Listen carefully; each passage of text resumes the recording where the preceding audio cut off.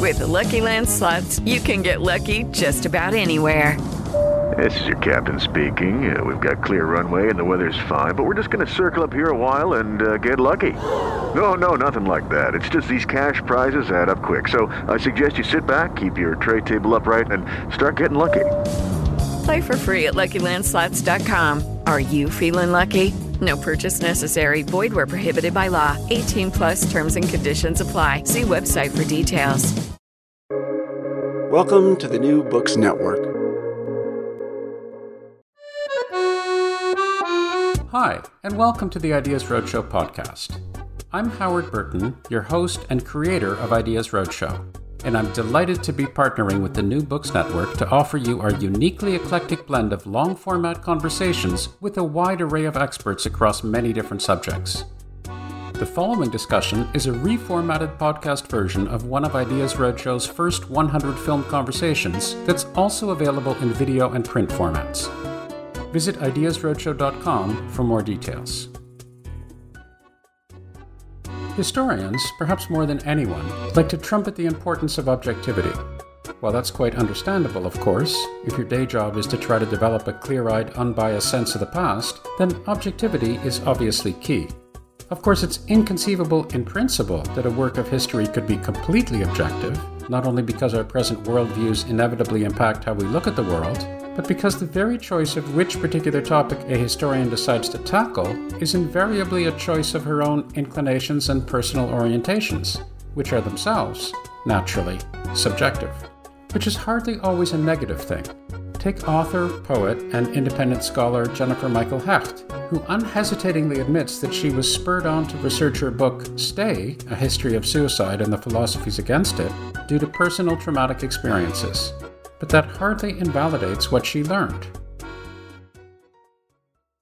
Your past strikes me as quite singular, and maybe I just don't know, but the idea that you studied history, you studied philosophy, you're a practicing poet, and a successful poet, you're a successful writer.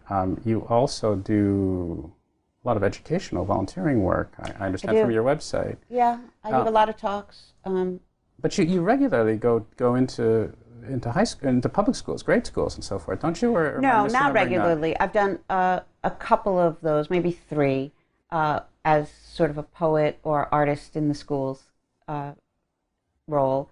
But right now, I am actually teaching in a high school in Queens.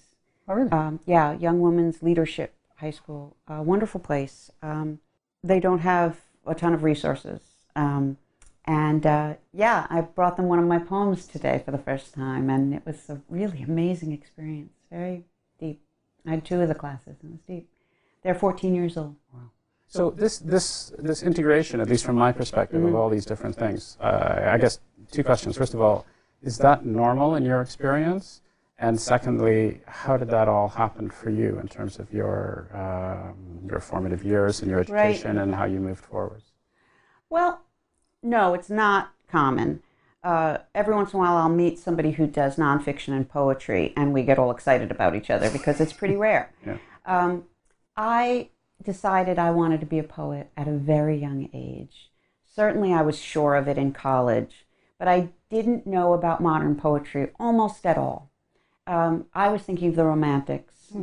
I started in college learning about modern poetry, and at first it was a little hard to take because I was so in love with the Romantics and with some other more classic poetry. So when you decided to be a poet, you were, in your mind, it was, I want to be a romantic poet, basically. Yeah, Keats. Okay. Keats and Dickinson were the people I wanted to talk to.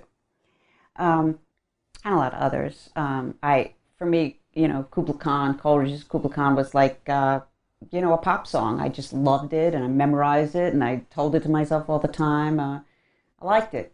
I've always found rhyme very delicious. Anyway, so I was going to do that, and I wanted to... My father's a physics professor, and he was home all the time writing, mostly textbooks. But it was clear that you could be a professor and be home all the time writing, and I wanted to be home all the time writing. So the question, I still am sort of amazed that my young self decided that I wanted a body of knowledge. I didn't want to study creative writing. I'm not sure how much I understood it existed as such. I really didn't know. But yeah, I decided to get my PhD in history with the idea of, so I could be a history professor, so I could go home and write poetry. Oh, so this was a tactical device. Yes. Oh, that part, yes. Interesting. That part, yes. So I went to Columbia with the idea, for my PhD, with the idea of studying cultural history.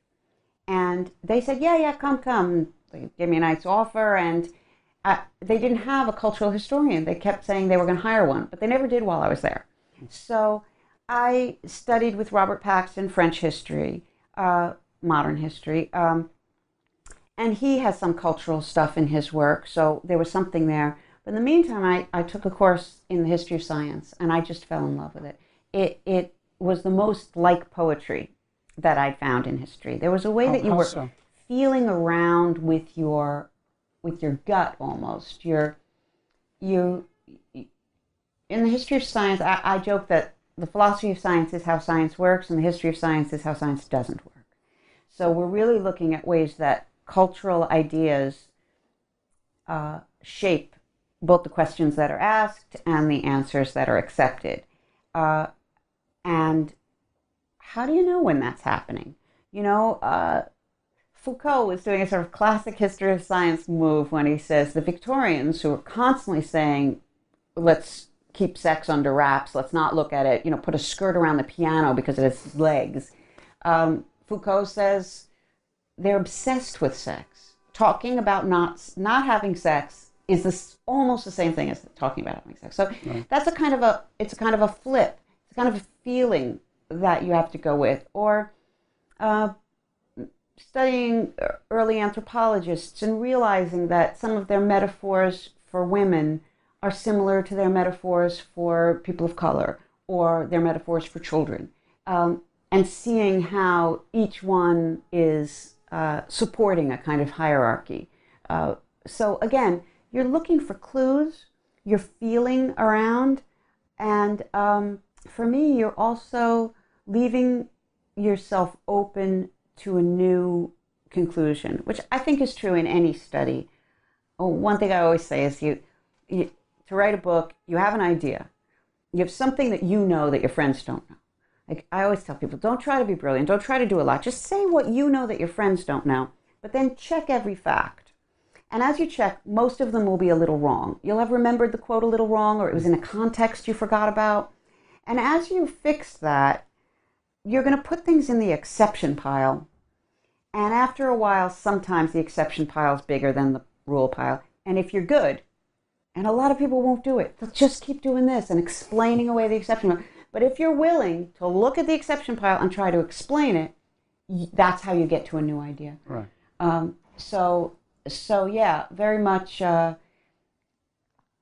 history. The history of science appealed to me in a way that was more dynamically interpretive than history at large. And when you say history of science, was it all areas of history of science equally? History of biology, history of physics, history of psychology? At Columbia, it was mostly the biological sciences.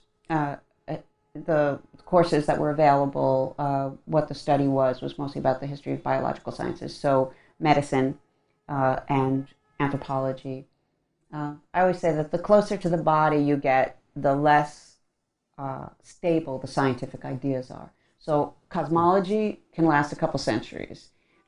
But if you get into social, you might last a century. But when you get to medical advice, that's going to change every couple of decades. And when things change with that rapidity, it's only reasonable to realize that they're being culturally moved around. So when you were doing this and you started, I'm guessing, so correct me if I'm wrong, but recognizing the value of this, recognizing the interesting way of developing new ideas, as you were saying, if you start paying attention to your pile, exception pile, that you generate new ideas. Was there a sense that you started getting excited and passionate about that line of work and that line of inquiry just as much as poetry, where it became less tactical and you're starting to think, wow, this is really cool to be doing? Absolutely, yes. I was very much drawn in by the style of research and then by the stories that I was researching. I was just enchanted and drawn in, and so my dissertation, which became my first book, was a study of a bunch of late 19th century French anthropologists who were dissecting each other's brains after death, ostensibly to show the relationship between brain morphology, weight, shape, and characteristics, traits, abilities. But more, I came to believe that on a fundamental level, this was a secular version of Catholic last rites, the Catholic last rites that most of them had grown up with. So that they did it for 30 years. What inspired them to start was one of their most famous members was Paul Broca. Mm-hmm. And Broca, in the middle of the 19th century, finds the first relationship between an area of the brain and an ability. It's the first time we know, the brain can be mapped. So this is namely language, right? That's right, Broca's aphasia, right. Exactly. Right. So Broca dissects this guy Tam, who is called Tam because all he can say is Tam, and finds a lesion where he expected it. He already had a sense from other people's research that it would be on the third left frontal circumvolution of the brain, which is where he found it, and so it was confirmed. Now, this gets into France around 1859, people are talking about 1849. 1859 is when Darwin publishes, and it isn't translated into French until 1871. Really, that long? That long. 12 years, wow. And when it's translated by a woman named Clémence Royer, who's a big atheist. She sees the Lamarckian stuff in Origin of the Species. She calls that out in a kind of French pride way. But she also... French pride? Never heard of it. Sorry. She's got like a 35-page preface. It's not a preface. It's a work that my anthropologists who are dissecting each other, though she's part of them at some point, say the translator has seen farther than the author. Because she says this means atheism is true. She says this means Darwin is origin, but Origin of the Species means... implies atheism. Every part of her preface is about human beings, whereas Darwin says one thing about human beings in the last line. He says, perhaps this shall throw light on the origins of humans. The rest of that is finches and dogs and horses. But still, I'm looking at the dates and saying that these anthropologists decide to be anthropologists because of Broca's aphasia even more than Origin of the Species, but both look like a way to prove that there is no God. And they had been meeting as atheists at the Diderot dinner for a while before. When Broca did this, he was the founder of the Society of Anthropology. Indeed, anthropology didn't really exist. There were a few people who were called anthropologists in the world, one in France and one or two in the States, one or two in England. But the idea of having a school for it, that's all starts in France at this time by these guys. And Clémence Royer, she's always there. She had said at one point, it's too bad I can't join, to Broca, and he said, there's no such rule. Come on in. Some of his science has a little sexism in it. For instance, he says women's brains are a little smaller than men's, but he's not going to take into account body weight, even though when he compares French to German, he does take into account body weight, because if not, the German brains are all heavier and bigger. So, but Léonce Manouvrier, a guy who no one was talking about before I found his work, and it took me a while before I noticed the exception pile had gotten so big, that Manouvrier was a profound egalitarian. He really argued against racism and sexism at the end of the 19th century in some ways that are very sophisticated. Right. Yeah. And the long-term effect that these thinkers actually had on the society, did these ideas actually take root immediately? You have these people who are making these claims and who are meeting and so forth. I mean... church and state are separated in France in 1905. And these guys are pushing hard from, say, 1879, when the French government really becomes Republican. So, it's the Franco-Prussian War when France becomes the Third Republic, but the Parliament is all, the Chamber of Deputies is all royalists. So they're running things in a very royalist way, until 79. 79 is the first time that it's a republic and people who think of themselves as Republicans are actually in power. Right. Because before that, it was just the least of all problems because everybody wanted a different guy to be the new king or the new. So they said they went with the republic because then they would be in charge. So these guys are radical left-wing people who grow up, my anthropologists, under the Third Republic and then under this period of sort of a false republic. And then in 79, they kind of bust out and start pulling down crosses from cemeteries, campaigning to have streets changed from Saint-Étienne to Diderot. Right. And they get some of this, and they push against the church ban on cremation and on autopsies. So there's a lot of things that they, in fact, soften in the culture. At one point, in one part that I can't be too proud of, they kicked the nuns out of this public building where they had been for centuries, and they say public buildings should be there, and they make it into a school, right. Which in a way is good, but it was a kind of violent kind of, because they were very angry at the church. The church had been so domineering. And for me, writing this book was a fascinating experience, but doing the background work for what's the history of atheism, how have these kinds of things gone on before? First, I want to answer your question. Did it matter? I think it helped the 1905 split. I do. I think it was all part of the continuum, presumably. That they were such rabble-rousers. Most people could locate themselves farther to the left because they were so far over, right. That it gave a little more room in the middle to move over towards the left. Right. But yes, doing that book made me realize that there was no good history of atheism, that the histories of atheism that I found were too polemic to be of use. So mostly religious people don't think there are any atheists in history. They just find some belief-sounding thing, whereas the atheists err on the side of pretty much saying the good people are atheists. And when they find one who isn't, Ben Franklin keeps insisting, he's not. So, I mean, someone like Hitchens wrote, he was from the childhood of our species, which is Hitchens saying that about Ben Franklin. It's, maybe it's time to rethink one. But in any case, too polemical and too black and white. And I wanted to know in some way, all my books are notes to myself, and I wanted to know the story.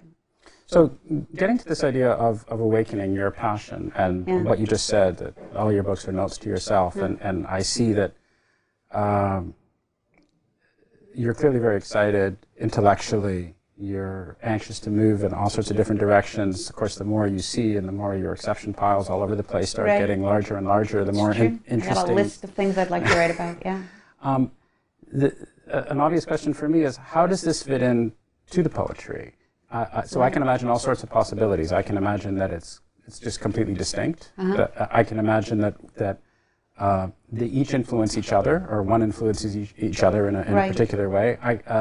So tell me what that's like for you. Do you find that there's some, I don't want to say synergy, well, I've just said it, but anyway, it's a terrible word, but do you find that there's some connection between these in terms of the way you approach your work, or are they quite disparate? Both. So when I started out, they seemed very separate to me.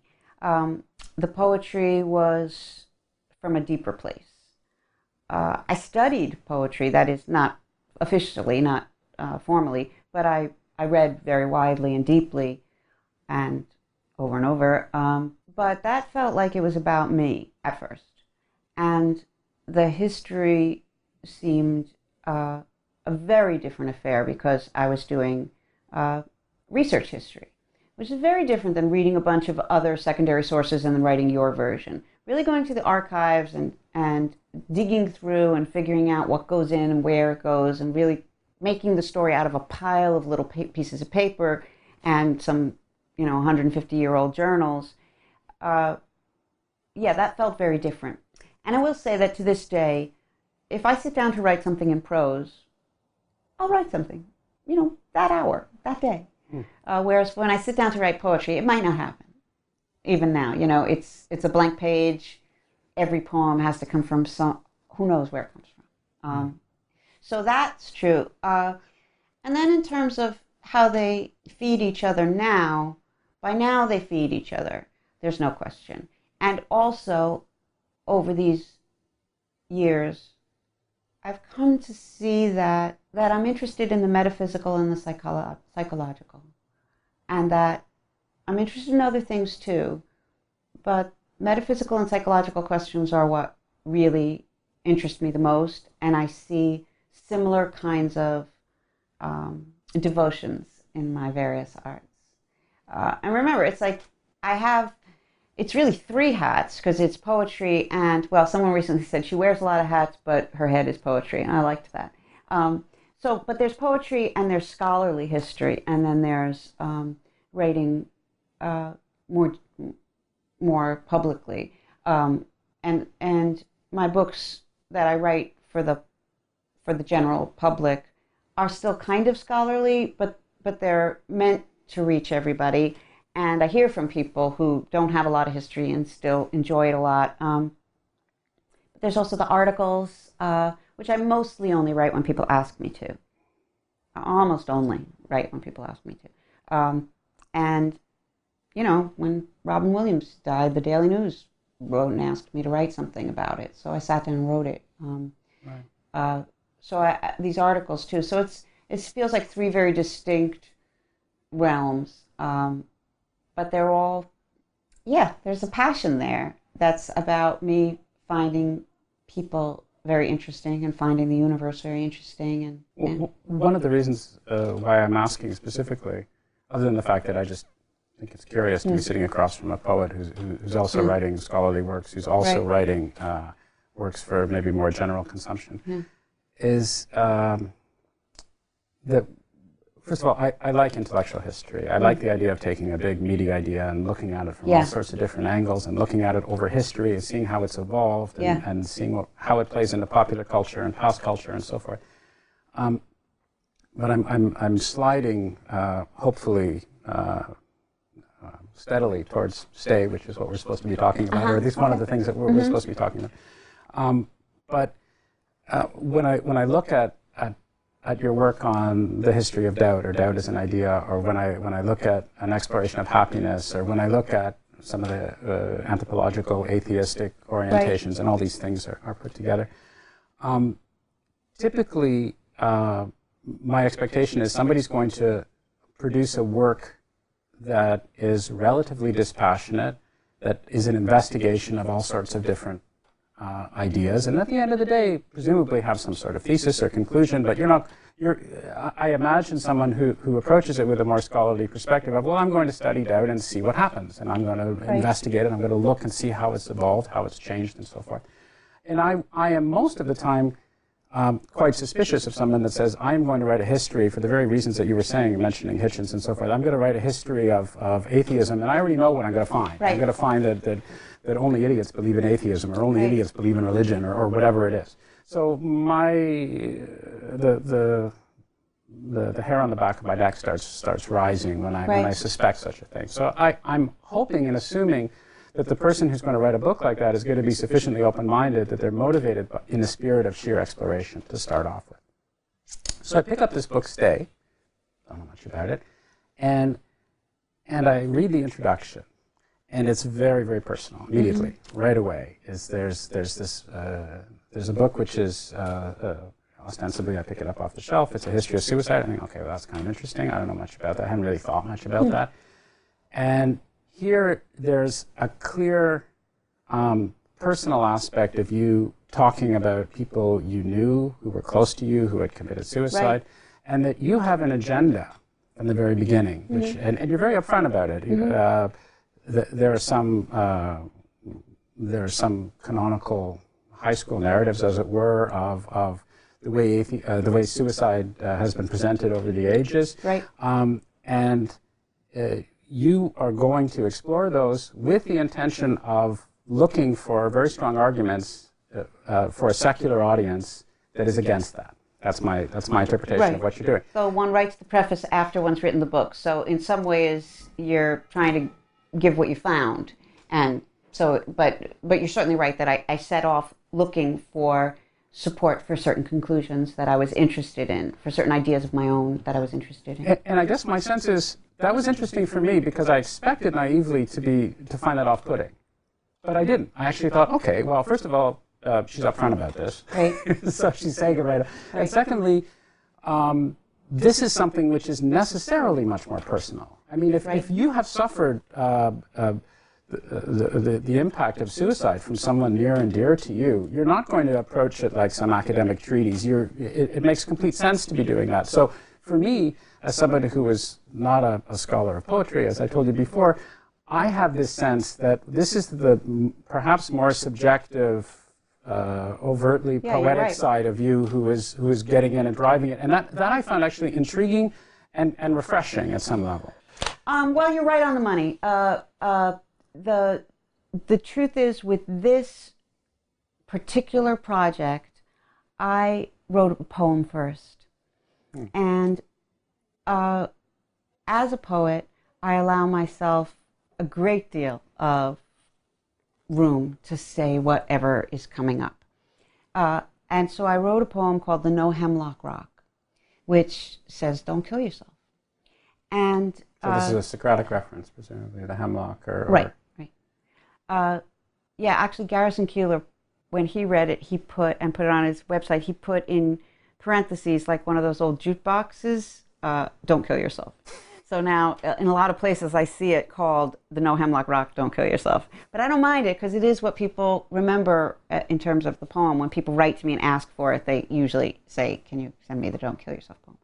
So I wrote this poem when a friend of mine did it. We weren't very close anymore. We had been close at Columbia. She was a poet. She was living in Boston. That was why we'd lost a little bit of touch. But we saw each other at events, and I still loved her. And so I wrote this poem after that, and I showed the poem to people, and I got such a strong response of people wanting to post the poem. And this was a couple of years ago, so in response to other things, but people wanted the poem. So I got used to that, and I was thinking deeply about the ideas. Plus, at this time, I was doing a lot of speaking engagements about doubt, where people who either don't believe in God or don't believe in a God who is involved in the way that would help us make sense of this world very much, asked me a lot of questions. And, a great way to become a priest is to write a book on atheism, or rather a rabbi. People ask me, they tell me secrets and ask me questions. And I felt that the education I'd given myself in writing doubt made me beholden to try to answer some of these questions. And I also did have some strong opinions that I could share with people. Like, in my opinion, if you're an atheist but you want to celebrate a religious holiday, just try not to say too much that you don't believe and go ahead and do it. I don't have anything. I think people need ritual, and I think the ritual that usually works best is the one that you grew up with. But you also want there to be some wisdom spoken there that actually does inspire you. You don't want all the wisdom to lead back to something you don't believe in, so the thing is empty except for the ritual. So that's why I was thinking so deeply about this. But also, yeah, the personal and the speaking, so the public. And then about a year and a half afterwards, a mutual friend of ours, a friend who I think had even kept closer touch with the first one, she did it. She had written the afterword to the first one's posthumous poetry book. And you could see in it how, she was shocked and sad, couldn't believe it. But then she did it too. So because of that timing, because of the poem, because of the thinking I'd been doing, 2 weeks after I heard, and the second one did it on Christmas, so it was in the middle of January, I wrote this blog post where I was blogging casually. It's called The Best American Poetry, and I was blogging there, thinking mostly I was talking to poets, not knowing if I was talking to 10 or 20 or 200 people ever. I wrote many blog posts on poetry there, and people still contact me about them. But on that place, I wrote I wrote this sort of plea, this little essay explaining that, first of all, saying don't kill yourself, but also saying that it seemed to me that the reason that secular society, progressive society, was so tolerant of suicide, that we'd made it morally neutral, was because we were responding to the church being draconian in its punishment of suicide. And when I then eventually did the research, I found that they were torturing the corpses and confiscating the estate. You didn't realize how draconian they I had been. didn't realize, but I did. When I wrote that essay, just as I had just said, I hadn't yet checked all the facts. I'd just written a poem and done a lot of thinking, and then this happened, and I wrote because I was so upset. I was upset, and when you lose someone, especially to suicide, I've heard this from a lot of other people, you find yourself imagining the moment and trying to stop them. I've heard it from a lot of people, somebody who jumps, you imagine yourself coming away with just the sweater, just the coat, and it's hard. And so it was with this feeling of a sudden thought that, oh, I can't save the ones that are gone, but I can save the ones that haven't done it yet. So that's why I turned to them and said, let's us not do it. Let's find something positive in this, and that we'll not do it.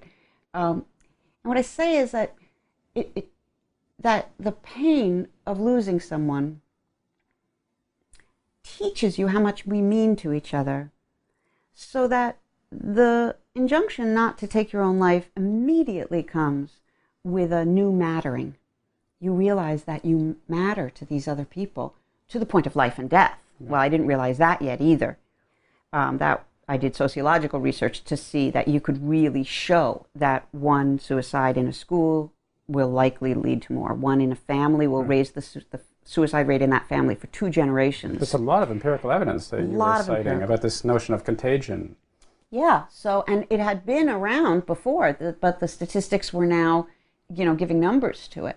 So, I very much, once something is both observational through history and then also shows up in the numbers, you can start to say, okay, there's something really stable here. But in that first essay, I just said it all very broadly, and I said, let's try to feel the community that becomes so visual when something like this happens. Yeah. Let's try to lean into it. Let's try to enjoy it. And also I said, thank you for staying. That was the first place that I said in the poem that I would give badges to people who'd realized that suicide was like when you poison yourself, you poison the well. So in this piece I thanked people. I said, I'm grateful, we're grateful. And it kind of went a little viral.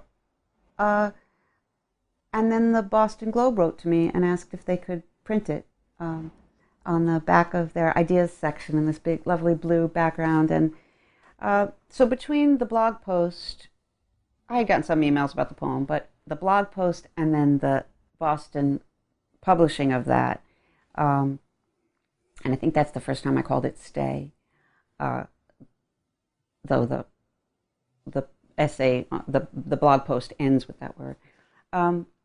I got a lot of email and actual printed mail, written mail, and I realized this is important, and a lot of people are finding this very moving. Most people weren't telling me that what they thought of it intellectually at that point. Right. They were just saying, I slipped this under my son's door, or this is helping me cope with my wife. And, when I say those are 2 that I remember as if they happened yesterday. And so I said to myself, well, this is now a responsibility. And I want to go check all these things, what I said about religion, what I said about, I was going on, obviously, I was a history professor for 14 years. I have a PhD in history. So it's not just that I'm going on things I made up. I knew what I was talking about, but I had never checked it specifically, gone and researched this idea. So that's when I decided that I should do that.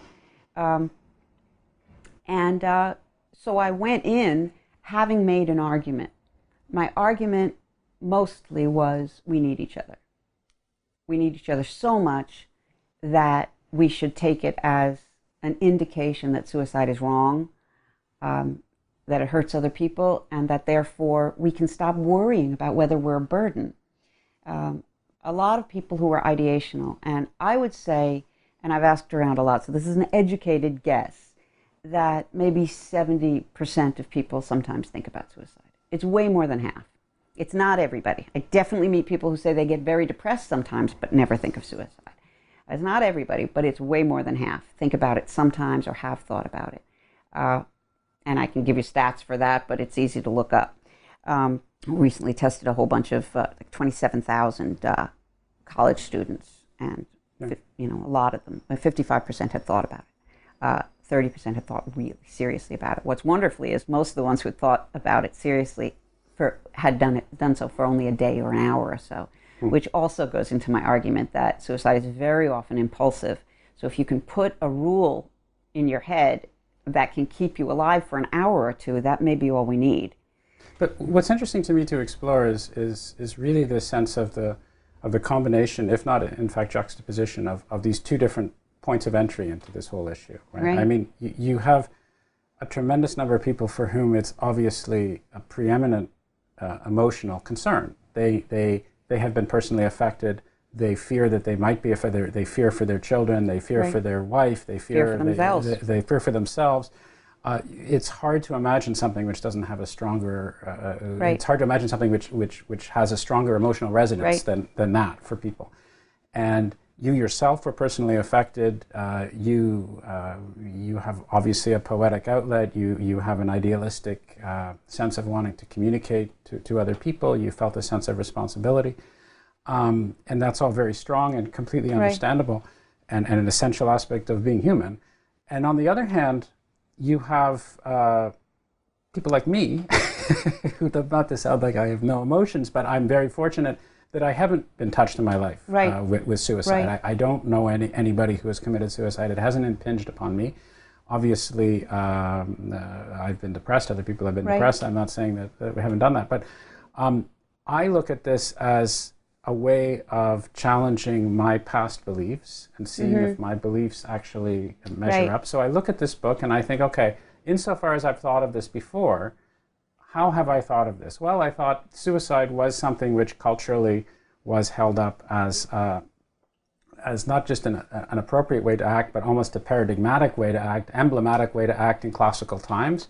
Then the church says, no, we shouldn't do suicide. And now we have an understanding of rebelling against the constraints of the church, and we have this understanding of liberty, and everybody should have the right to do what it is they want, and that's a reasonable secular idea. And I guess that line of thinking is probably a very standard way that most people approach it. It is. And as I'm reading this book, again, from a more emotionally detached perspective, I'm recognizing, well, that's actually not entirely true. If you look back at classical times, there are all sorts of people who are condemning these particular acts, and there's a lot of debate. It's not in any way a homogeneous endorsement of this sort of activity. And so these classical examples of Cato and so forth that one would have thought everybody agreed upon, turns out they actually don't really. Socrates tells his students and his friends in the room where he's drinking hemlock, you must not do this. So there are lots of these examples as I'm going, as any substantial book on ideas, you find, as you say, these exceptions, or you make these discoveries. And for me as a reader, I think, oh, this is interesting. I haven't really appreciated that before. So I have two questions associated with this. So the first is, from you, the more emotionally removed intellectual historian part, as you're looking at this, what sorts of things did you find surprising and unexpected that you discovered intellectually as you started looking at these things? That's question one. Okay, well, the truth is a lot of things surprised me. I did not expect Socrates to be telling people that they must not do this. I was surprised and delighted by Wittgenstein's argument. He doesn't spend much time on it, but he says if anything is not allowed, suicide is not allowed, and if suicide is allowed, anything's allowed. And for me, that was just, and that's almost all he says about it. But to me, that's just a clear statement of this is a fundamental. Which and is it's also not, very shocking for Wittgenstein to say a clear statement, first of all. But anyway. So. Right. Well, it's in his notebooks, and he says more clear statements there, right? But, Wittgenstein's three of his four brothers killed themselves. Yeah. So and he was depressed and suicidal during parts of his life. So when he has an argument, and he also sort of lets us know that he's also taking a little strength from Schopenhauer's argument against suicide. Though Schopenhauer says some things against the church rejection of suicide, so it can be used in different ways, but certainly he didn't kill himself.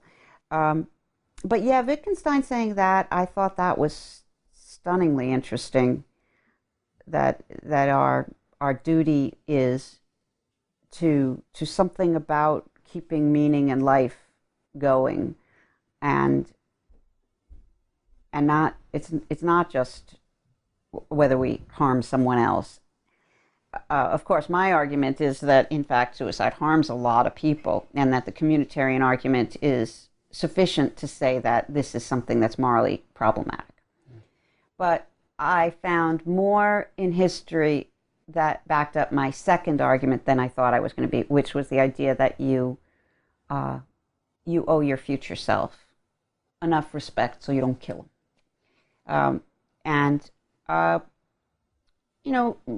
That was uttered in nobody said all of that, but there were suggestions. And Camus' treatment of suicide, I had remembered taking heart from it years ago. And I remembered the arguments a little bit. But when I went back and read The Myth of Sisyphus and, the whole book, and paid a lot of attention to it, Camus believes some things that most philosophers don't believe. It's the classic philosophical thing to say, look, death is going to be this endless expanse on this side. Pre-birth was an endless expanse on this side. It doesn't really matter how long you have. You did something. What does it matter a couple of different years? And I can quote philosopher after philosopher who's saying that to enlighten the masses who are so scared of dying. And yet, Camus says, no. He says more experience is everything. And that what you're experiencing in particular, not that important, but that you're alive to it, that you're awake to it. He doesn't say you're going to be happy. He doesn't say it's going to be easy. He doesn't even say it's going to be nice. He says it's going to be worth it. He says the experience and he doesn't use words like wisdom exactly, but the experience and the kind of knowing that you will have if you stay longer is worth the staying. And he even says, the only bad thing is if you die young. Well, what can I do about that? Mm-hmm. So it flips the philosophical treatment of life and death on its head. And, what I remembered about it that was so heartening was the absurd. That was what was the idea of we must imagine Sisyphus happy. That stays in one's mind. But the absurd, that was the part that felt freeing. That is, we don't have to say that we don't have to figure out what supernatural or creative idea we need to jam into human existence in order to make it make sense. Instead, we can step back and say, it's not that it has no meaning. It's not meaningless. Look at us. We feel meaning all the time. All of this is meaning. But that the situation is absurd. That a narrative-minded creature who dies suddenly without getting to see the end, or without there being such a thing as the end, it's insane. It's absurd. The suffering that we go through, the suffering we witness, the whole thing can't be reduced to anything sensible. But it's not pure nasty chaos either. The absurd has a playfulness to it, and you can join it, and you can add to it, right. And you can choose a version of madness almost, but you don't have to die. You don't have to stay here and play their reindeer games. The trick is, to some extent, presumably, how to engage with it, how to celebrate, in fact. That's right, that notion to celebrate. Of absurdity. Someone has to show most people, most of us need to be shown certain beauties. They say no one thought mountains were beautiful until Rousseau. Who knows if, but we do need to be shown how to see things as beautiful. And it's Camus who does that work for us. If there's one text that people tell me that they read that helped them when I do a stay event, it's The Myth of Sisyphus. It's Camus. People feel like they have a friend in him. So that's, again, I just want to, I don't want to do this indefinitely, but just I'm still thinking about this idea. Maybe I've seen too many Woody Allen movies, but I'm thinking about this idea of the intellectual and the emotional, and I don't want to be too simplistic, but right. Here is something which has such an incredible emotional gravitas to right. it. It's hard to imagine more. And at the same time, you're treating this issue. My book is much more detached than you might think from the preface. Let's say that. Right, from a very intellectual perspective. So one of the things that you might have seen, but that I saw that I thought was amusing. I don't normally quote this sort of thing, but I looked at some of the reviews as well. And there were a couple of reviews that go something like this, and I'm sure you've seen something. Well, great book, really insightful, but there's way too much of this history stuff. So, just forget about all the history stuff and go to the end when she's talking about what we can do and what we should do and how we should behave and so forth. But, there's all this stuff, the first 8 chapters or, whatever it is, forget about that. And I can see in a way where that's coming from. I can see for people who are naturally so emotionally drawn to this issue, they're saying, well, I don't want to take this removed intellectual approach. I don't really give a damn what Cicero might have said. I want to interject that I haven't heard that about people personally. What I see is other people saying, I don't think someone in distress will be able to read this. Whereas the people in distress tell me it was very calming and settling to read it. That's what I was going to say, because I would imagine if you are suicidal, one of the things that you want to feel or you're looking for, perhaps, is some sense of connection. Sure. You want to feel a connection, obviously, with people around you, sure. But you also can feel connected with the past. There's nothing quite like picking up Montaigne's essays and realizing, oh my God, this guy's going through the same stuff that I'm going through, and it's a tremendously gratifying feeling to actually feel that resonance. So I would have thought that you would have received a lot of that. So you have received from people who have embraced that side, and thank you for the ability to actually bring in that. Especially from people who just didn't see one little part of the logic before they read the book. And they're very grateful just that I closed a gap on something that they almost believed before, very often. Hmm. Students often, college students write to me and say they'd never thought about hurting their friends, and now they would never do it because the thought that they could influence one of their friends towards suicide has allowed them to put it out of mind. And then they always thank me for how much nicer it is to live once you're sure you're not going to do that. That it's such a relief to not have to weigh your pain and your burdensomeness against your contributions. To just be told, you know what, once you're alive and you're with us, we need you to stay, and you're doing us a great service. And if you think you're a burden now, first of all, we're all burdens, and second of all, your suicide would be a worse burden, so just forget it. And we're capable of that with homicide. We think about killing people, certainly when we're driving, but we don't then think, should I do this? My brain's telling me I should I? Because from elementary school, from before that, the culture told you this is something that's got to be outside the pale. It's wrong. Right. And this brings up this whole issue of harm. And you delineate that, I think, quite clearly. And you've alluded to it already earlier in the conversation. So correct me if I'm wrong, but my sense is there are 3 possible types of people, or 3 possible areas of harm that you might do if you're going to commit suicide, or that you will do if you're going to commit suicide. There is harm socially to the people around you, your friends and so forth. There is harm, as you mentioned before, to your future self. Yes. And then there are some people that talk about, throughout history, this notion of even greater harm, this harm to humanity as a whole. That's right. Kant says to kill yourself is to destroy part of morality in the universe. To kill oneself is to kill humanity.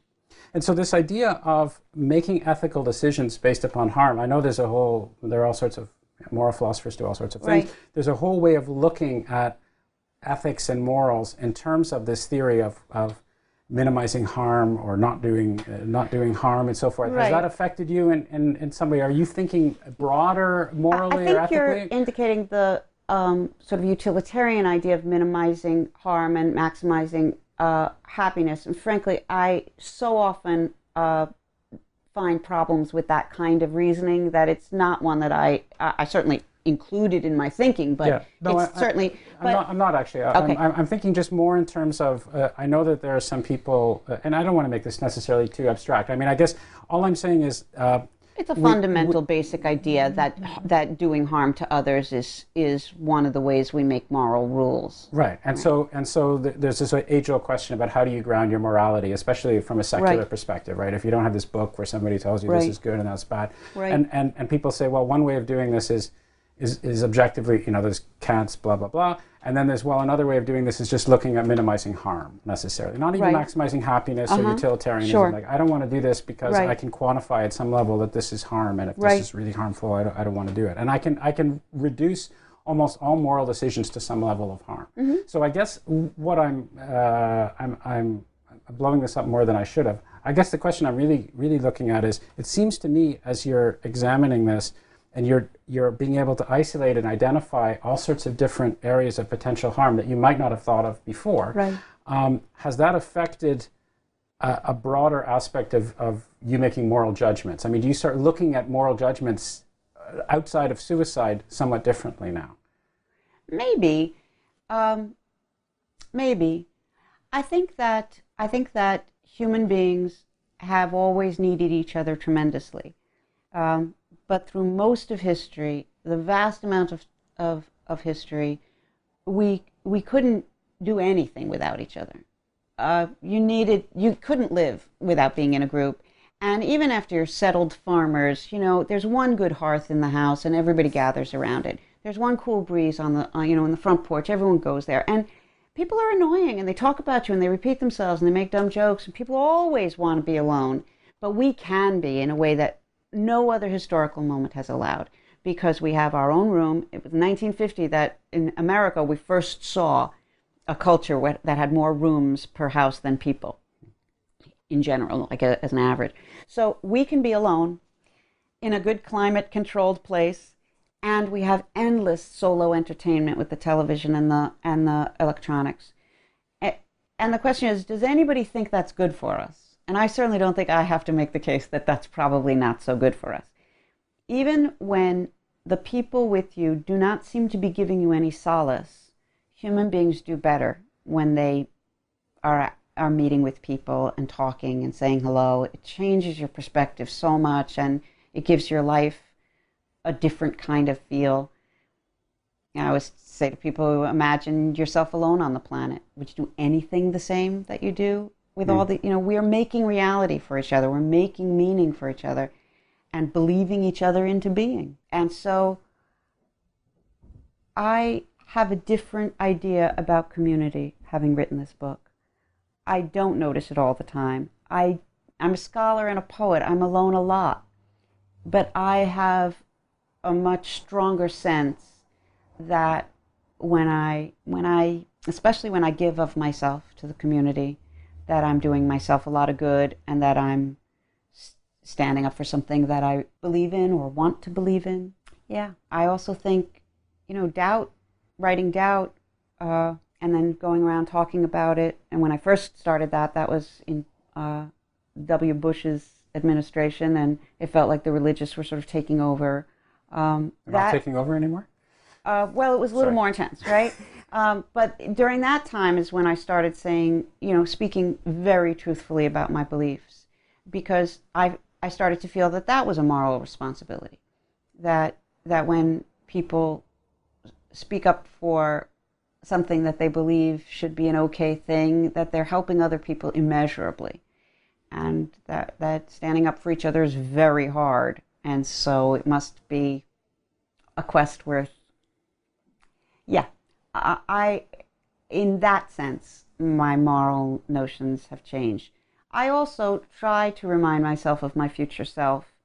In a way, Marcus Aurelius gave me the idea, in a way. He says in one of his sort of quips that the brain that got you through everything up till now will get you through whatever you're worried about happening. Your same brain will get you through. And I remember thinking, oh, that's so great. The idea of trusting, cultivating faith in oneself. You know, the religious know you have to cultivate faith. It's not just something that you just have. Well, what about cultivating faith in community? What about cultivating faith in oneself? And frankly, I find them both extremely difficult. I don't feel taken care of, nor do I feel capable of my challenges. I feel profoundly taxed and tested. This economy is not easy for me. So for that reason and many others, all the reasons that human beings can find life difficult, I think about these things in a different way and try very hard to engage in ways that do those two things, that support community and that remind me that my future self will know things I don't know now. And so to stop trying to imagine, what am I going to do in that situation? Well, let's wait and see what she thinks. Because I know I'm more capable than I was 10 years ago. And I know 20 years ago I was terrified of things that have turned out to be just fine. Yeah. You mentioned your brain with respect to Marcus Aurelius, or at least his brain, somebody's brain. One of the interesting aspects of your book is the contrast between some previous views of suicide as mental illness, depression, mental illness. And the sense one has of reading your book is you're not speaking that way. You're looking at you and me and the person across the road and everybody who's suffering and has the potential to commit this act. And we can talk maybe a little bit later about something that you alluded to before, this notion of contagion and influencing other people, which speaks to the possibility that we're all susceptible to some extent to this. Right. And it's a sense of broad aspects of humanity. That's quite different from the way some people were looking, as you pointed out, of suicide some time ago, 100 years ago, or maybe even 75 years ago. Or even, as you said, different than right now. I'm very much... I don't see suicide as, in general, an inevitable endpoint of a biological disease. I see depression in the first place differently than the strongly biological. Again, I did my PhD in the history of science. When you see the pendulum swing every 40 or 50 years between the biological and the sort of cultural and circumstantial, you just can't help but when you notice that your culture is way over here, that it's going to come back. And frankly, people are so worked up about it that I don't want to be the one to fight, and I know it's going to come back by itself anyway. Someone's going to do it. Other people are already. So, but I feel strongly that people are depressed more often because of trauma or neglect than because of any biological necessity of them having been depressed. There certainly could be, I'm sure there is, tendencies in different directions. And that's why I think talk therapy works, because I think you can unravel trauma and neglect. And we know that talk therapy works. We also know that it's expensive and hard to deal with in this particular culture that's so productivity oriented. We don't want people sitting around and talking for years. But so that's the first difference that I have with a lot of people. And the next is the notion that it's depressed people who kill themselves. Once someone kills themselves, it seems almost moronic to say they weren't depressed. Well, they certainly weren't happy, right? Tautologically, they had to be. So you can, if you back solve, okay. That doesn't mean clinically depressed. No, it doesn't. Nor does it mean anyone around the person thought they were depressed. And I think we really have to keep that in mind, that we have good statistics and a lot of observational material that show that a person who does not seem sick in bed, isn't avoiding food, that a person who simply has been humiliated. People get humiliated by either getting yelled at work, failing a test they thought they were going to pass, just not standing out the way they thought they were going to, but also just the insult. And someone breaking your heart or someone embarrassing you at work or school seems to be enough of a trigger. If someone has means, and that's just happened, it's possible that that's what's going to happen. So if you don't have means, you can ride it out. And that's one of the reasons I call my book a sort of conceptual barrier, because I know that bridge barriers work. which is amazing. Everyone thought we'll put up a barrier, they'll just go to another bridge, but they don't. They go home. England in the 90s, the UK in the 90s stopped selling acetaminophen in bulk in bottles and started making it in bubble wrap where you can only buy a few at a time. Well, so go to a bunch of pharmacies and buy 50 of them and pop them out. But people don't. Yeah. People don't. So, and if you don't have a gun in the house, you have a much better chance of surviving your misery. Because all of us want it to stop sometimes. But if you can't in that moment, then you get to the place where you don't want it to. We do have also a lot of statistics and observational material that people who try once do not generally end up doing it. We know the opposite because we know that when someone does it, it's a good chance they've tried before. But that, there's one study where it followed up people who jumped, were trying to kill themselves by jumping off the Golden Gate Bridge, and 25 years later from the earliest statistics, so they were gathering over a large 96% were still alive or had died of natural causes. You also said in that same study, or in that part of the book, you also said that there were significant numbers of people who jumped off and survived. Right. And they had said that they had actually changed their minds when they were shortly, they just left. Right. And in that I'm quoting secondary sources too, that people had sort of noticed that and taken it up.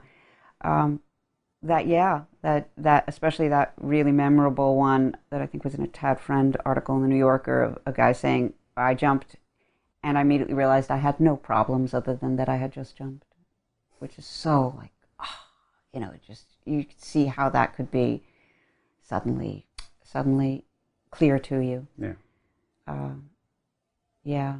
I want to talk about suffering, because you mention this a lot in your book, and I think an important point that you're making is that many people, many very wise individuals throughout human history have recognized that while we don't actively seek out suffering, other than some very odd people who are clinically masochistic, there is a way of recognizing that suffering has positive benefits to it. There is a way of recognizing, and so whatever we can have the laundry list of names. We can talk about Montaigne, we can talk about Schopenhauer, we can talk about all these people, who said this.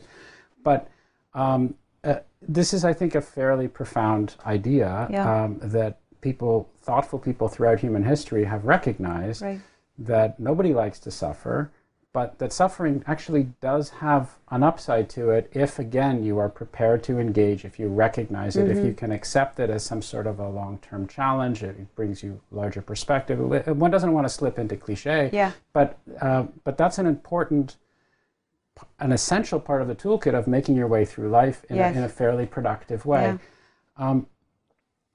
And something that you don't talk about very much, but I think may be implied, and I'd like to ask you about now, is it seems to me that it could be that our contemporary values are such that they are somewhat at odds with that. We live in this materialistic society, as you said before, and many people have pointed out that in the Western world, in the superficial, commercial, materialistic age in which we find ourselves, people don't even want to contemplate envisioning mortality at all, let alone this idea of suffering. Is there something that we can, well, I was going to say, is there something that we can do? But let me ask you a different question. Do you see any hope, any way forwards for people to embrace their suffering, as it were? Look, it's a great question, and I'll first set out that just like the suicide thing, partly we're responding to a church idea. You don't really find it in Judaism. You certainly find it in Catholicism, very strong. The idea that suffering gains you actual points. So if your son is sinning, you can put a rock in your shoe and gain some, through your suffering, gain some points for him. It's crazy, but it's also, you can see where it gives you a little power and it lets you feel your hope. You can see it, but you can also see why the modern world would strongly reject that.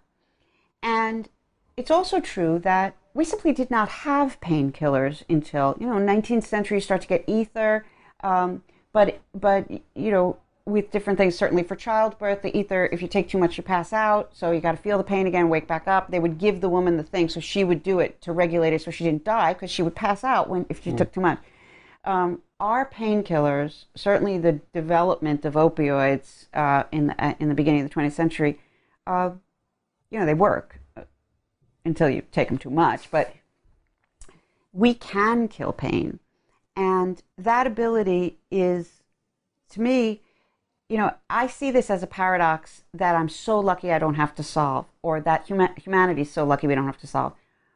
That is, I would kill pain in every instance I could for myself and everyone else, but I'm glad I don't have that power. Because I don't know what would happen to culture, and I don't know what would happen to character, but I never worry about it because we are never going to solve pain entirely, at least not in any kind of foreseeable world. So for me, there's always going to be pain, though we may put it down over here, it's going to pop back up over here. Sure. So I'm not at all pro-pain. Hate it. Sure. And well, you're rational. Right? And would do a lot to get away from it. Though I hear from people who say, I have a headache, but I don't like to take pills. That is not me. I don't want pain, and I don't want emotional pain. But well, just let me interject for a moment. There can be all sorts of reasons for people to do that. So I don't like to take pills because I'm stupid at some level, because I'm worried about magical things, or I just don't like to stick other things in my body. It doesn't necessarily mean you actually like no, the pain. I didn't think so. But anyway. Thank you for the clarification. No, I appreciate it. But I'm saying that I am not really saying pain is even necessarily worth having. I don't know about that, and that's the paradox I'm glad I don't have to figure out, because it's not going to happen. But in this world, pain is real.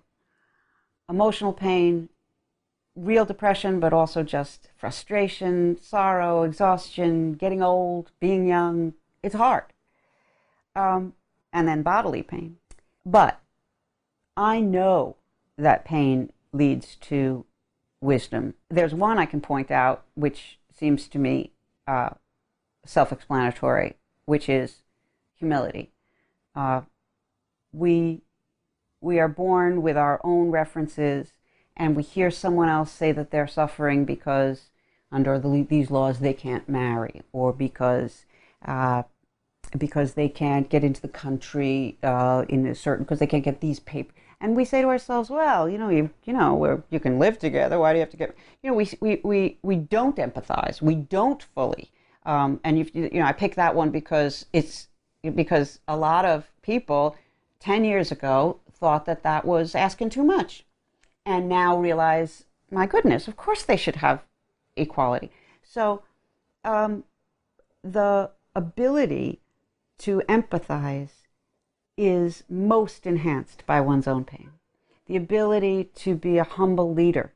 And I don't think you can be a good leader without a certain level of humility.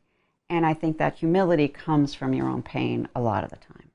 So there's one where I'm sure that wisdom is connected up with suffering.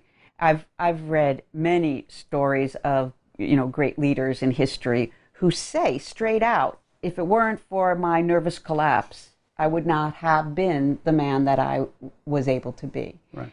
And do you see a paradox, or do you see a potential conflict with the idea of, getting back to what I said before, of I don't want to go overboard with this, but people have commented that we're living in an increasingly hedonistic age. We're living in an age where people don't want to, I'll just probably wait just a little bit.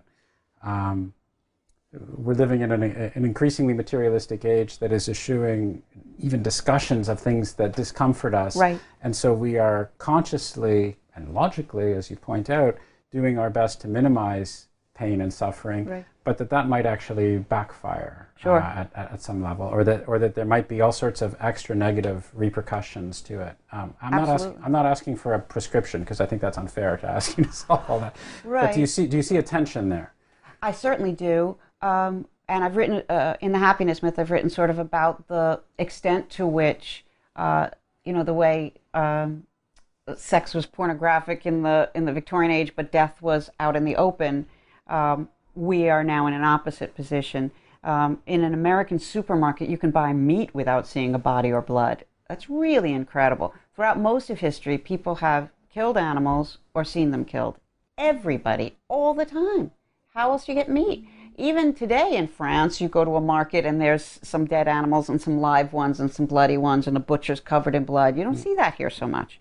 So we in particular are putting away death. We're in a parlor right now. A funeral parlor has that name because until they started making funeral parlors, everyone had the funeral in your parlor where people could come and visit. So the person died at home. Of course, where else would you die? You die at home surrounded by family. And there's even some perks to it. You get to make some last confessions. You get to make some last wishes that people are pretty beholden to follow. You get to make a religious last confession. You get a lot of attention. Everyone's gathered around. You get this moment to rethink everything and to talk it out. And we have etchings of them and write-ups of them, partially because, especially with Catholicism in France, the idea was that you would read these so that you would have a good death too, so that you'd remember to make your last statements to different people, apologies, requests. And because of that, death was a part of life that was at least a tiny bit looked forward to. It was going to be very much about you. I was saying the etchings, there's a famous one, it's a funeral, the guy's dying, everyone's around looking, but there's a kid and a cat playing under the table because this wasn't an outside of life thing, it was a part of life thing. And so we now, with the hospice and the level of medication that we have, which these are complicated things. I'm not saying you forget about it. I am saying, well, in the happiness myth, I say, why shouldn't we have death coaches the same way we have birth coaches? Pick someone close to you, go take a class, find out what's going to happen, what it's going to feel like, how you can help a person going through it, and have some perks involved. I was saying that to sort of open the mind to certain ideas, but I have seen in the last few years a rise of people planning their own funerals. I see that written up. The people do seem to be trying to take back a little bit of the experience and also to limit, if not the palliative care, because we do know from these centuries of death that death could be excruciating, sure, and you don't need to go through that. But to not eliminate the palliative care, but to make some strong decisions about how much intervention you want, because you don't want to live past. Though, of course, there's a lot of, I know so many people who agree with the statement, my grandmother says, I wish death would come. When you're very old and very uncomfortable, it's something that our society is beginning to talk about. How long do we want to live? How do we want those last years to look? So I do think that there is a bit of a prescription. The first part is just notice it. Just notice it makes you be able to integrate death more into the world of life, which is good for so many different things. It helps you enjoy life. I've been talking in the happiness myth about post-traumatic bliss, that people who come very close to dying, we all know this from television and movies, sometimes go through something that 10 years later they're still loving every day in a way that, look, we're all dying eventually. Shouldn't we all have this? But it doesn't work that way. There's something much like PTSD, that if you go through it, you can't shake it. It becomes part of your body. The way grief and erotic love is part of your body, you can't just shut it off. And I do think that the more we allow a little bit of that knowledge of death into our consciousness, even when we're picking up the cellophane meat, noticing what's happening here, even that, it helps us to get a little bit of that larger perspective that can help live life. I mean, look, I've said this before, that when you hear somebody saying that everything is beautiful and life's worth living, they're the guy who's in trouble. The people who are okay aren't talking about this all the time. Just like your favorite weight loss expert used to be heavy. You don't just make this stuff up otherwise. So I'm not pretending that all my ideas work enough to make life easy or happy. I'm just saying, here's what I found that helps. Here's what I've found that helps me or that helps other people. And I'm saying very clearly, it doesn't help quite enough, but it's something. Yeah. Just to push the prescriptive thing a little bit further. You've thought a lot about this. You've spoken to a lot of people. Yeah. You've done a lot of research. And so if I'm sitting listening to this somewhere, I say, okay, so what? So what do we do now? Right. What do we do as a society? Are there any prescriptive changes? You mentioned a few things in passing, the bridge barriers and so forth. There are some things that we can do. So I have a two-part question. The first is, can we point to some places on the planet where they do a better job at preventing suicide, where they do a better job at building communities, at building the sense of tolerance? Are there places where we can point to where best practices are being pursued, or better practices at least? And secondly, what are some of those practices, and what should we actually be doing? What could we do as a society? Well, I think that there are good practices, but they're scattered around. So that some of the cultures that are very good with mental illness, because some Scandinavian treatments have been very successful in that are more social than medical. If you feel needed and recognized and missed when you're not there, it helps a lot. We're very isolated here, and we're almost all redundant. I mean, in any farming village, if you play the guitar, you're an important guy, but here not so much. But meanwhile, the Scandinavians, maybe they're so good at it because they're living in such a dark, dark place most of the year, and it's cold, and they have a terrible suicide rate. But they do have some of these other examples of community that helps people recover from debilitating depression. I think the old Catholic model of telling people that it's not just Catholic, because Luther and Calvin picked this part up very, very much, that suicide was always the devil trying to get you. But we have records of how people used that in a very positive way. I mean, maybe that sounds awful, but we have a record. I'm thinking of one in particular, a woman who said, I fought all night holding the knife. The devil wanted me to use it, and God was helping me put it down, and eventually me and God won. That's an imagery that I bet would help a lot of people if they believed it. So if we had, and that's, I hope I'm offering something that you can struggle with, that you can be on your side in that struggle. But we do sometimes need visuals. We do sometimes need, this is a struggle between this one tiny part of me that sometimes wants to do this and all the rest of me that usually doesn't want to do it. How can I wage this war? But the biggest answer to the second question, I believe, and I know that there are limitations to this because we don't want people to be just, a totally therapeutic world where we're all spilling our problems. But I do think that, especially in America, where we're so concentrated on positivity and smiling and covering up the hard spots, speaking the truth about how it is for you is, I think, the hugest contribution that each of us can make, and we can make it in tiny ways. We can make it when we're feeling too small and weak to do anything. You just don't pretend it's all okay for you if you can. If you see someone else in distress, say, me too sometimes. Find ways to. And that too, when I wrote this book, I have one line in the preface that says I was struggling with my own darkness at that time too. In the period that I lost my friends, I was depressed and ideational. I'm one of the 70%, and probably if I would break that down into people who think about it more, it comes to my mind. It doesn't bother me much anymore. It's almost like a homicidal thought. I think, forget that. But before, I thought it was information that I had to take seriously.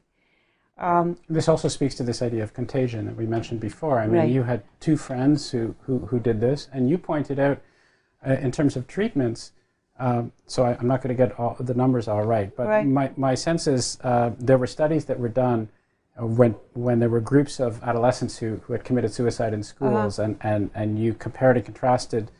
This was retroactively. They didn't do a control group or anything like that. But some schools had therapists that went in and talked to these people and actually engaged with the survivors, the students, and that really helped a lot in terms of the actual numbers of imitation suicides that came out later. It's true, but it's one of it is the only thing I softened in the paperback version. They let you change something.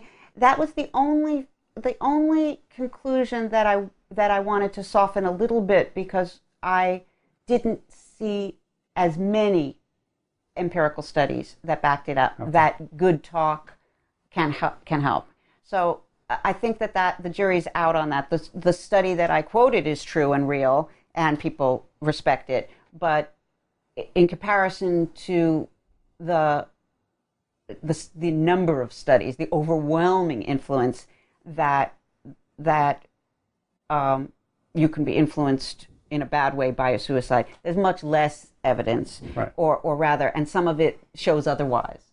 But Kurt Cobain's another one where when he died, Seattle really upped its game in terms of there being suicide hotlines and counselors, and the suicide rate didn't rise, but the calls to the suicide hotline rose a lot. So then again, we see that, and it certainly is suggestive that that people can help each other. Right, and being aware of this contagion, the statistically significant, well-established result that that several suicides statistically lead to more suicides, or people have a higher likelihood of committing suicide if their friends or their community members have done. That awareness, of course, without knowing exactly which treatment is the best treatment, in and of itself, I think is very, very valuable to take that seriously. It really is, especially because, as witnessed by all the calls to the suicide hotlines, most suicidal people do not want to die of suicide. They're trying desperately to not die of suicide. They're just tortured by thoughts about suicide and worries about suicide, but they're trying to not die of suicide. And one final question, because you've been very generous with your time. Thank you. Has the response to this book, you told me a little bit about some of the responses, has it been overwhelming to you positively? Have you was it what you expected? Was it unexpected? Was it more personal? Was it less personal? Tell me a little bit about the response that you've received after having written this book. Well, one thing I'll tell you is, having written Doubt, which is a history of irreligion, and I thought I would get a lot of anger for it, I got almost none.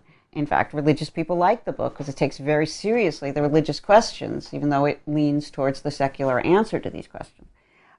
It's not at all a dismissal of religious ideas.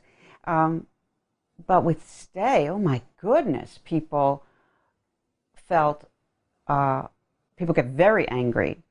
Again, for the reason you said, that I'm removing something that they see as a pillar of autonomy. This is, my life is mine.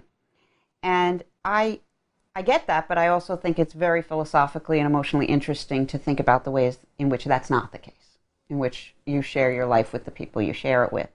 And I do think a famous person has a little bit more responsibility, because they've put themselves in a place, especially when they fought to get that fame. And that includes me. I've comforted a lot of people. Were I to do something like that, what would that do to those who I've comforted? It's maddening. And I think that's why Robin Williams hit a lot of people. He took on so many roles that were the counselor role. And then for him to not be able to make it was very distressing. So I got more anger from this book than anything else I'd ever done. At first it was very distressing, but it isn't as distressing anymore. Don't get me wrong. When it happens, I'm distressed for a few days. It shakes me up and it's hard. Because I'm often trying to console someone who's yelling at me. I'm still on their side. They're the person I'm trying to save, but they're mad at me at the moment. Turns out it's possible, especially in emails. Somebody writes an angry email, and I write back telling them how I feel at that moment. I say, I see how upset you are and how much pain you're in, but I don't want you to do it. I care. And they'll write back and say, oh, that kind of helps. So it bothers me less because I see that sometimes reaching out makes that response go away. I think the secular community was angry because it's part of the secular dogma that you can kill yourself.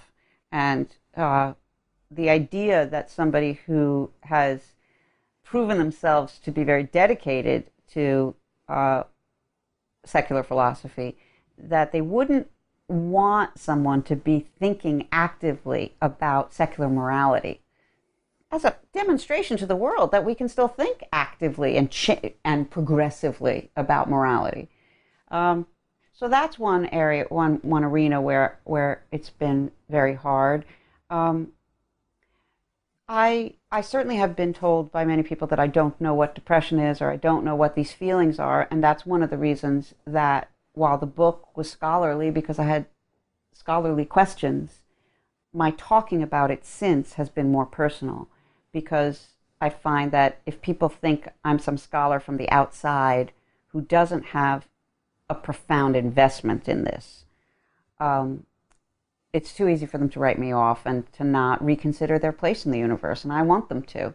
So I'm willing to, it's being vulnerable, but it's also, you're a public figure, but you also have in-laws and you have all of these other people who are going to read what you say. And I've said in public, in the Daily News, that I have suicidal thoughts. That's something I did not want to come out with, but I chose to because I wanted to get past people's defenses and have them be willing to consider these ideas. Establish some sort of empathy, of course, from right. the beginning. So this is, I guess I'm one of these people who just is completely out of it. This is actually shocking to me, to be completely candid that people with you.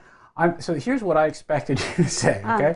So I expected you to say, you have received lots of calls and emails from people who say, I was even tempted. I was in the dark side, and then I read your book, and I was inspired, and so I recognized. Inspires me to an unbelievable extent. I have some of these letters, especially the handwritten or the typed ones, that they felt so strongly they wanted to put it in, But some of the emails, my goodness, I got one 2 days ago from a mother who, in any case. Boy, I was so moved. I floated around the city through a difficult day just thinking about that I had helped give this woman the tools to see this in a way that gave her strength and was going to mean life to her. No, that part is fantastic. That part is deep and weird and moving. Let me also say a thing about the secular thing, because this is also, this was in your book and it also confused me a bit. So, it seems to me it's very logically possible. In fact, I believe this myself.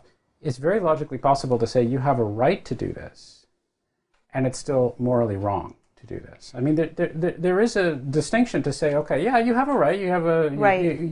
You can believe that within the framework of our society, you shouldn't be bound, and you should have freedom. I agree, though I choose not to use the word right because I think that we don't go around saying you have a right to have a muffin. What things do we choose to make a big deal about you have a right to? So you have a right to free speech, and you have a right to free assembly. Those are so different than a right to kill yourself. I don't want to use the word right. I think that got caught up in this fight with religion. But obviously everyone has the ability to kill themselves, and I can't take that away, and I'm not trying to. I wouldn't freeze people's arms away from their necks if I could. And I also think that at certain levels of physical or even mental distress, every case has to be adjudicated on its own. And I have a little watchword that I didn't put in the book that I've sort of developed since, which is, well, in the book I talk about despair suicide, and I say I'm not talking about end-of-life care at all. Sure. But what I add now is that even though there's a whole bunch of cases in the middle that are tricky, there are people who your family and your friends and your doctor think you've been through enough and nothing's going to get better, and this is a reasonable thing to talk about. And then there are all these cases where nobody who knows you wants you to do this. So that's a loose description for saying, over here, I don't know, nobody knows. We have to figure it out each case. But there's a big chunk over here where if everybody you know and everybody who loves you would have said, no, wait, let's work this out, that's a good indication that maybe you should not be thinking of yourself in that camp. Anything I missed? Anything you want to add to the discussion? I guess just that I think that at the turn of the last century, the 19th to the 20th, all the way to the middle of the 20th century, there were people who weren't religious or who were outright atheists or agnostics who said that without God or religion, meaning must be a phantom. There's no such thing as meaning. There's an abyss where there was meaning. And I think that that was a mistake. And I'm emboldened to say so because Sartre is one of the only ones who really says it and insists on it. Most philosophers and thinkers and authors and artists through history have been very conversant with meaning.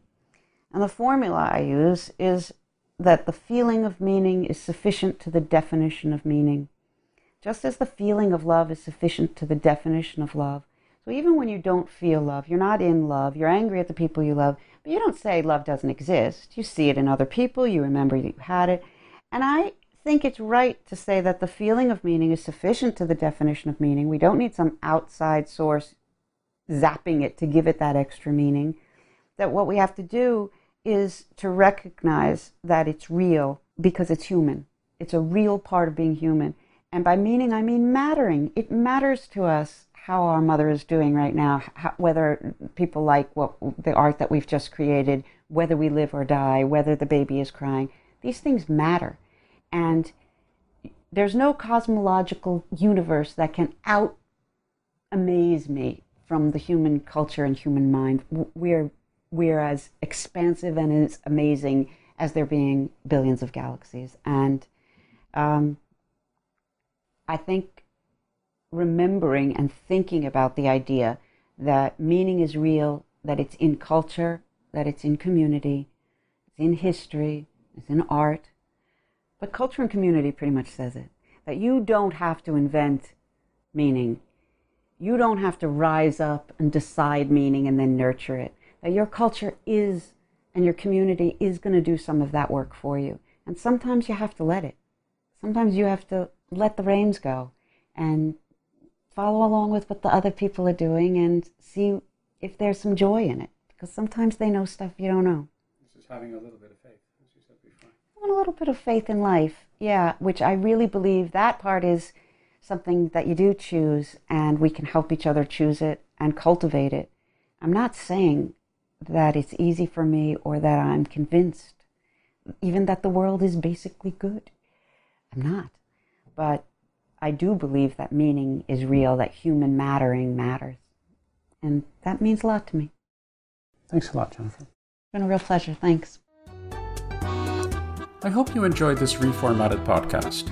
As mentioned at the outset, this conversation is also available both as an individual ebook and as part of the ebook and paperback Conversations About History, Volume 3, along with separate discussions with David Armitage, Carl Gerth, Margaret Macmillan, and Matthew Stewart. Those interested in more information about Ideas Roadshow are directed to ideasroadshow.com, while those who are curious about me and other projects I'm involved in are recommended to visit howardburton.com. Thanks very much for listening, and I hope you'll tune into another Ideas Roadshow podcast on the New Books Network soon. We release a new one each Wednesday.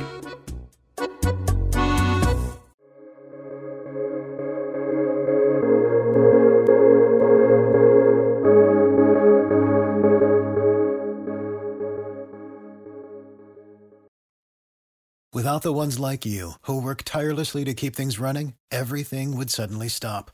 Hospitals, factories, schools, and power plants, they all depend on you.